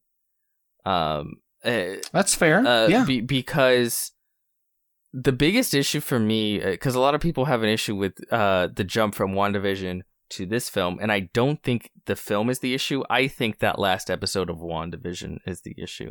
And I have felt that since the finale of WandaVision. Because what the finale of WandaVision does is gives her a fucking pass. And because they're like, well, you know, we want to try and have our cake and eat it too, but we don't want to do the work. So we wanted to tell this compelling story where Wanda kind of fucks up bigly, but that word bigly. Yeah. By the time we end the series, we want you to go like, oh, but she's a hero, she's a good guy, and we don't want you to have any ill feelings towards her, which is Peter, bullshit. real quick. Was that ending that you just mentioned right now that you had an issue with WandaVision, where the show gives her a pass? I have seen some suggest that the reason why it ends that way was to prime her for the movie that is Multiverse of Madness. For sure, and they did a shit job. Because again, these people, they just know that they're supposed to hand the baton of these characters off. But they have no idea what the film's going to be. They haven't looked at the scripts. A lot of times the scripts aren't even written. And you'd think they would be purview to that if they're working with Marvel Studios. Yeah, but in order to be safe and rather to be safe than sorry, they always just sort of leave the character in the same state that they found it. Another great example of that, which also really fucked up a final episode, was in Falcon and the Winter Soldier, where you had this interesting story with douchebag Captain America, and then in the last episode, they just do a 180, and they're like, oh, he's a good guy now. Yeah. What the fuck? Like, he literally murdered a dude in broad daylight with the Captain America shield, but because with full they intent know that of the killing. Characters... Yeah, but because they know the character is supposed to be another That was an project, execution. Complete. That was an execution, yeah. And it was filmed that way. You were supposed to be disgusted and shocked. But then by the end of the episode, it's just like, oh, well, he's a good guy now. He quoted Abraham Lincoln. Like, shut the fuck up. Like, what is this, right? And again, that's the issue. Remember that moment? MCU. Remember this moment in a presidential debate in 2016 where what was it? Donald Trump referenced Honest Abe, and it was using that to attack Hillary Clinton. Yeah, and like the weirdest, strangest thing. That's America. God bless her. So yeah, the biggest worry that I had was that they would make her the villain, but she's not really the villain, guys, because we can't have any of our heroes getting their hands dirty, because if they get their hands dirty, we can't sell toys to conservative parents in the Midwest who might already have an issue because she's called a witch. And, you know, we don't want our souls to burn when we go to church Sunday morning, even though we're fucking the pastor boys in the back. You know, like, this is the issue. And instead of, again, being pussies about it and not having her the villain, but not really, no, they go all the way. She has a complete villain turn, and I like that, because so much so that they cut out a lot of the gore from the movie. And you know what? Guess what? We have like 50 main characters in the MCU. Yeah. How about we take one and actually do something interesting? Give them an entirely different character direction for once. And they did it. So yeah, no, it works for me. Now, do I agree? Is it a bit of a whiplash coming from WandaVision to this movie? It is. It isn't. if you skip that last episode of WandaVision, if you skip that last one, it kind of works perfectly. It's a little confusing, but it works perfectly. As far as her trajectory, again, I think the fuck up is in that last episode, but it's not really their fault. It's the nature of the beast of the MCU, where everything has to revert to sort of its original state. If we hand you a hero, we expect you to give us back a hero, and that kind of thing. But at the end of the day, I think the biggest issue isn't that she was the villain. It's that a lot of MCU fans only watch MCU movies. So when they saw like actual like murder and mayhem and fucked up shit, that's like 3 extra steps too far for them, and it's due to their hero. But to me, that just made me love the film even more. So, yeah. Yeah. Okay. Ditto. Like again, like I mentioned it before, I feel like this right here, she fucked up big time in WandaVision in terms of like possessing all those people, and I'm not excusing all the other MCU characters who have fucked up in the past, Alexis. But I'm just saying that, like, yeah, she did a messed up thing and all that stuff, but she's growing, okay? Our girl boss is growing, and like this. And the thing is that, like, somebody who also has to, find coping mechanisms and is still trying to work on himself or her or their self, and it's just I completely empathize with what Wanda is going through, even at her most diabolical, even at her most vicious, and I completely empathize with that, because why? Because what? Healing is a very messy process. It is. If somebody told me that it was going to be a piece of cake, if I were to turn back to that person, I would say that they're full of shit, because it is not a clean process. It's a very messy process. And the fact that it is being displayed up in front center with her character, I think makes her character a little bit more fascinating than we saw her in Captain America Civil War, and before. Now I feel like we're actually having like a good chunk of character. I mean, it started with WandaVision, but I feel like it's starting to grow progressively throughout the whole entire series. So when seeing that, I'm actually thrilled to what they're going to do with her character next, and see the next stage of her, of her growing, because seeing her from the beginning, trying to cope with, using the guise of fantasy as her coping mechanism, that didn't work. Okay, let me just fuck up the multiverse, and just take her from there. I think is a good next extreme to that growth.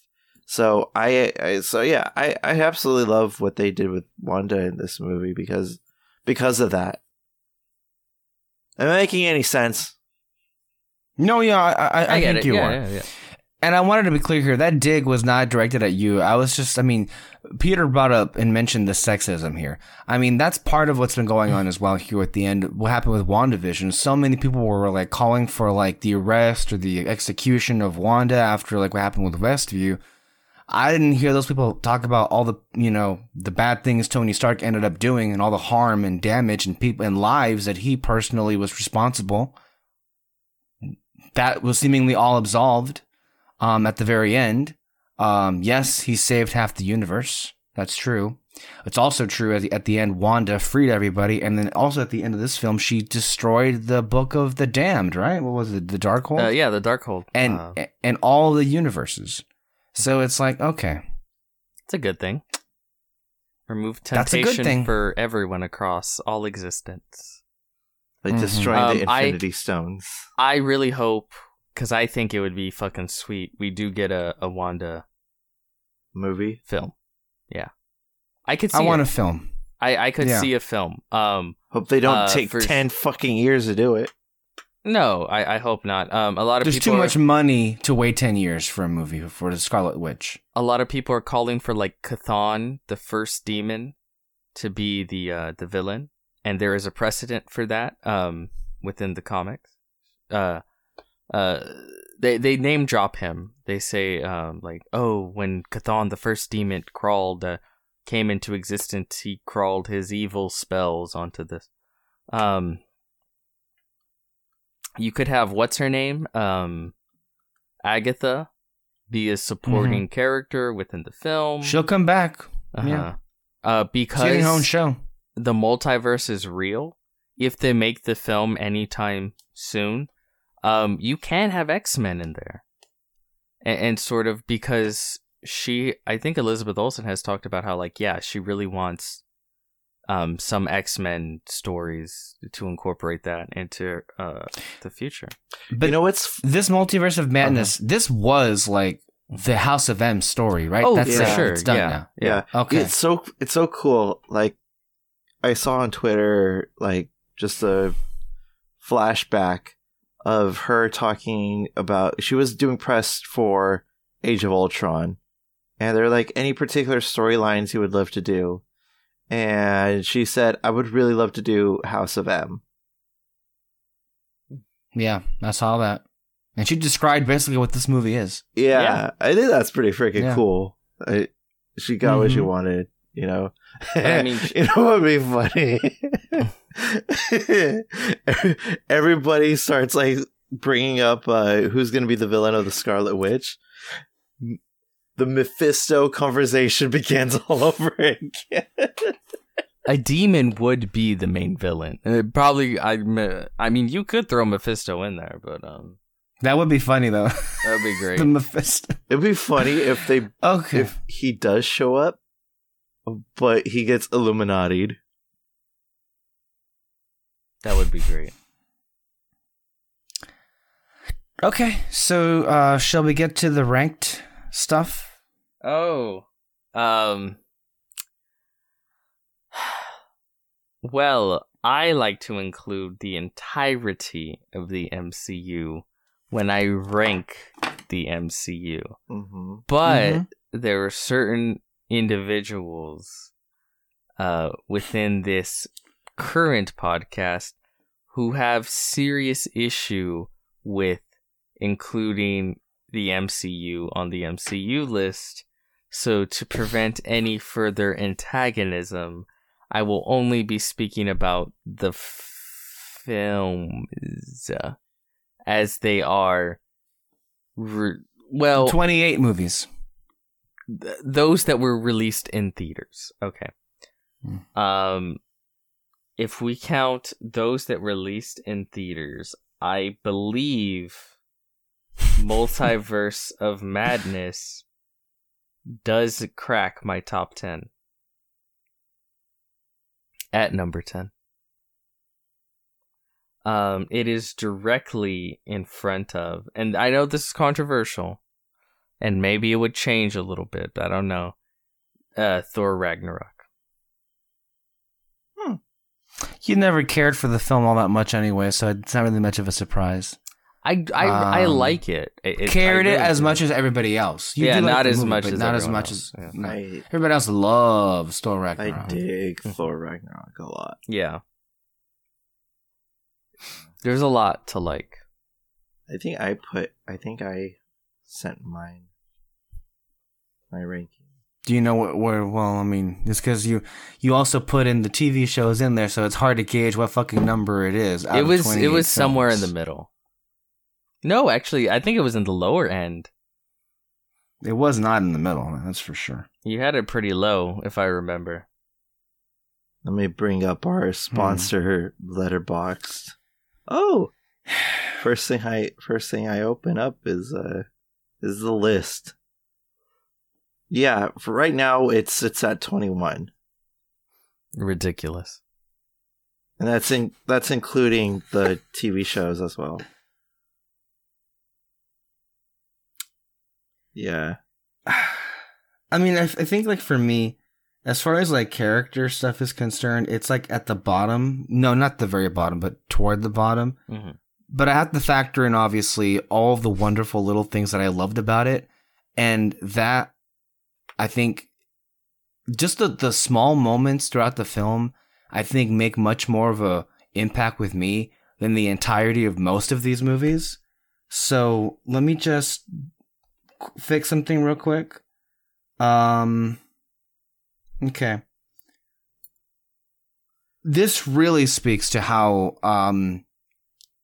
I just the MCU's not doing it. I'll say 15. I can see that. I'll say 15 Yeah, of 28. Yeah, because there's for sure films I have in back of it that I know you would have in front. Like I know you would have Eternals in front. I know you would have Ragnarok. Eternals. I know you would have Endgame in front. I After that, I don't know. Oh, you probably have a Spider-Man Far From Home in front, right? Far From Home? Or No Way Home. I can read the list to you right now, because I haven't shared it with you. Okay. Real quick, I did see this movie 3 times. I don't know if I mentioned it. Yeah. No, I saw it 3 times. Oh. Did I mention that? No, I saw it 3 times just to be sure about how I felt about this movie. So, okay. No, yeah, because like after Eternals, I can't be sure anymore. So I have to like give it another chance to see if it like if it stays the same or if it's changed a little bit. So I went back to the theater, and then I saw it a 3rd time on my computer because Why not? I can. Mm-hmm. Yeah. So a lot of the things that do stick out visually are just big winners. So let me see if I can have this real quick. So 28 was Ant-Man and the Wasp. 27, The Incredible Hulk. 26, Black Widow. 25, 24, Shang-Chi. 25, Captain Marvel. 23, Far From Home. 22, The Dark World. 21, Doctor Strange. 20, Ant-Man. 19, Black Panther. 18, Iron Man 2. 17 is Homecoming. 16 is No Way Home. 15 is Multiverse of Madness. 14 is Thor. 13, Age of Ultron. 12, Iron Man 3. 11, Thor Ragnarok. 10, Iron Man. I cannot make up my mind. I want to say 9, Eternals. 8, Avengers. 7, Civil War. 6, Infinity War. 5, The First Avenger. 4, Guardians 1. 3, Guardians 2. 2, Avengers Endgame. And 1, The Winter Soldier. So... Okay. Yeah, I think the one that I didn't anticipate was Thor above it. The first Thor. So, yeah. On my... I like the first Thor. I remember it very fondly. Yeah. I think I like it more than I used to. Yeah. Okay. Maybe we can do an audio commentary again. Mine is kind of... Well, I feel like we have all like different lists. Like very starkly different lists. Very much so. Like there were some that I have on the top that you have at the bottom, which is fair. I mean, we all have different like tastes and all that stuff. Yeah. So, 32, I have, and I'm including the TV shows. I'm sorry, Alexis. Okay. I'm sorry, but wait a minute. No, stop. If you're going to use the TV shows, then let me get my TV show list out then. If we're going to do that. Number one is Agents. Multiverse of Madness, guys. Number one is Agents of S.H.I.E.L.D. for you, for sure. Okay, you know what? I'll just do the Disney Plus shows then. I won't cause a conniption fit. So the Disney Plus shows, I liked from least to most, Hawkeye at the bottom, then Falcon and the Winter Soldier. So how many? There's been 5. So 5 Hawkeye, 4 Falcon and Winter Soldier, 3 Loki, 2 Moon Knight, 1 WandaVision. If we're including the Disney Plus originals, I know that causes a conniption fit with some people, but fine, that's where it stands. Yeah. Yeah. I forgot to put Hawkeye on there. I know. I noticed it. Yeah. I wasn't gonna say anything, but yeah, I was like, oh yeah, that exists. Hold on a second. Yeah.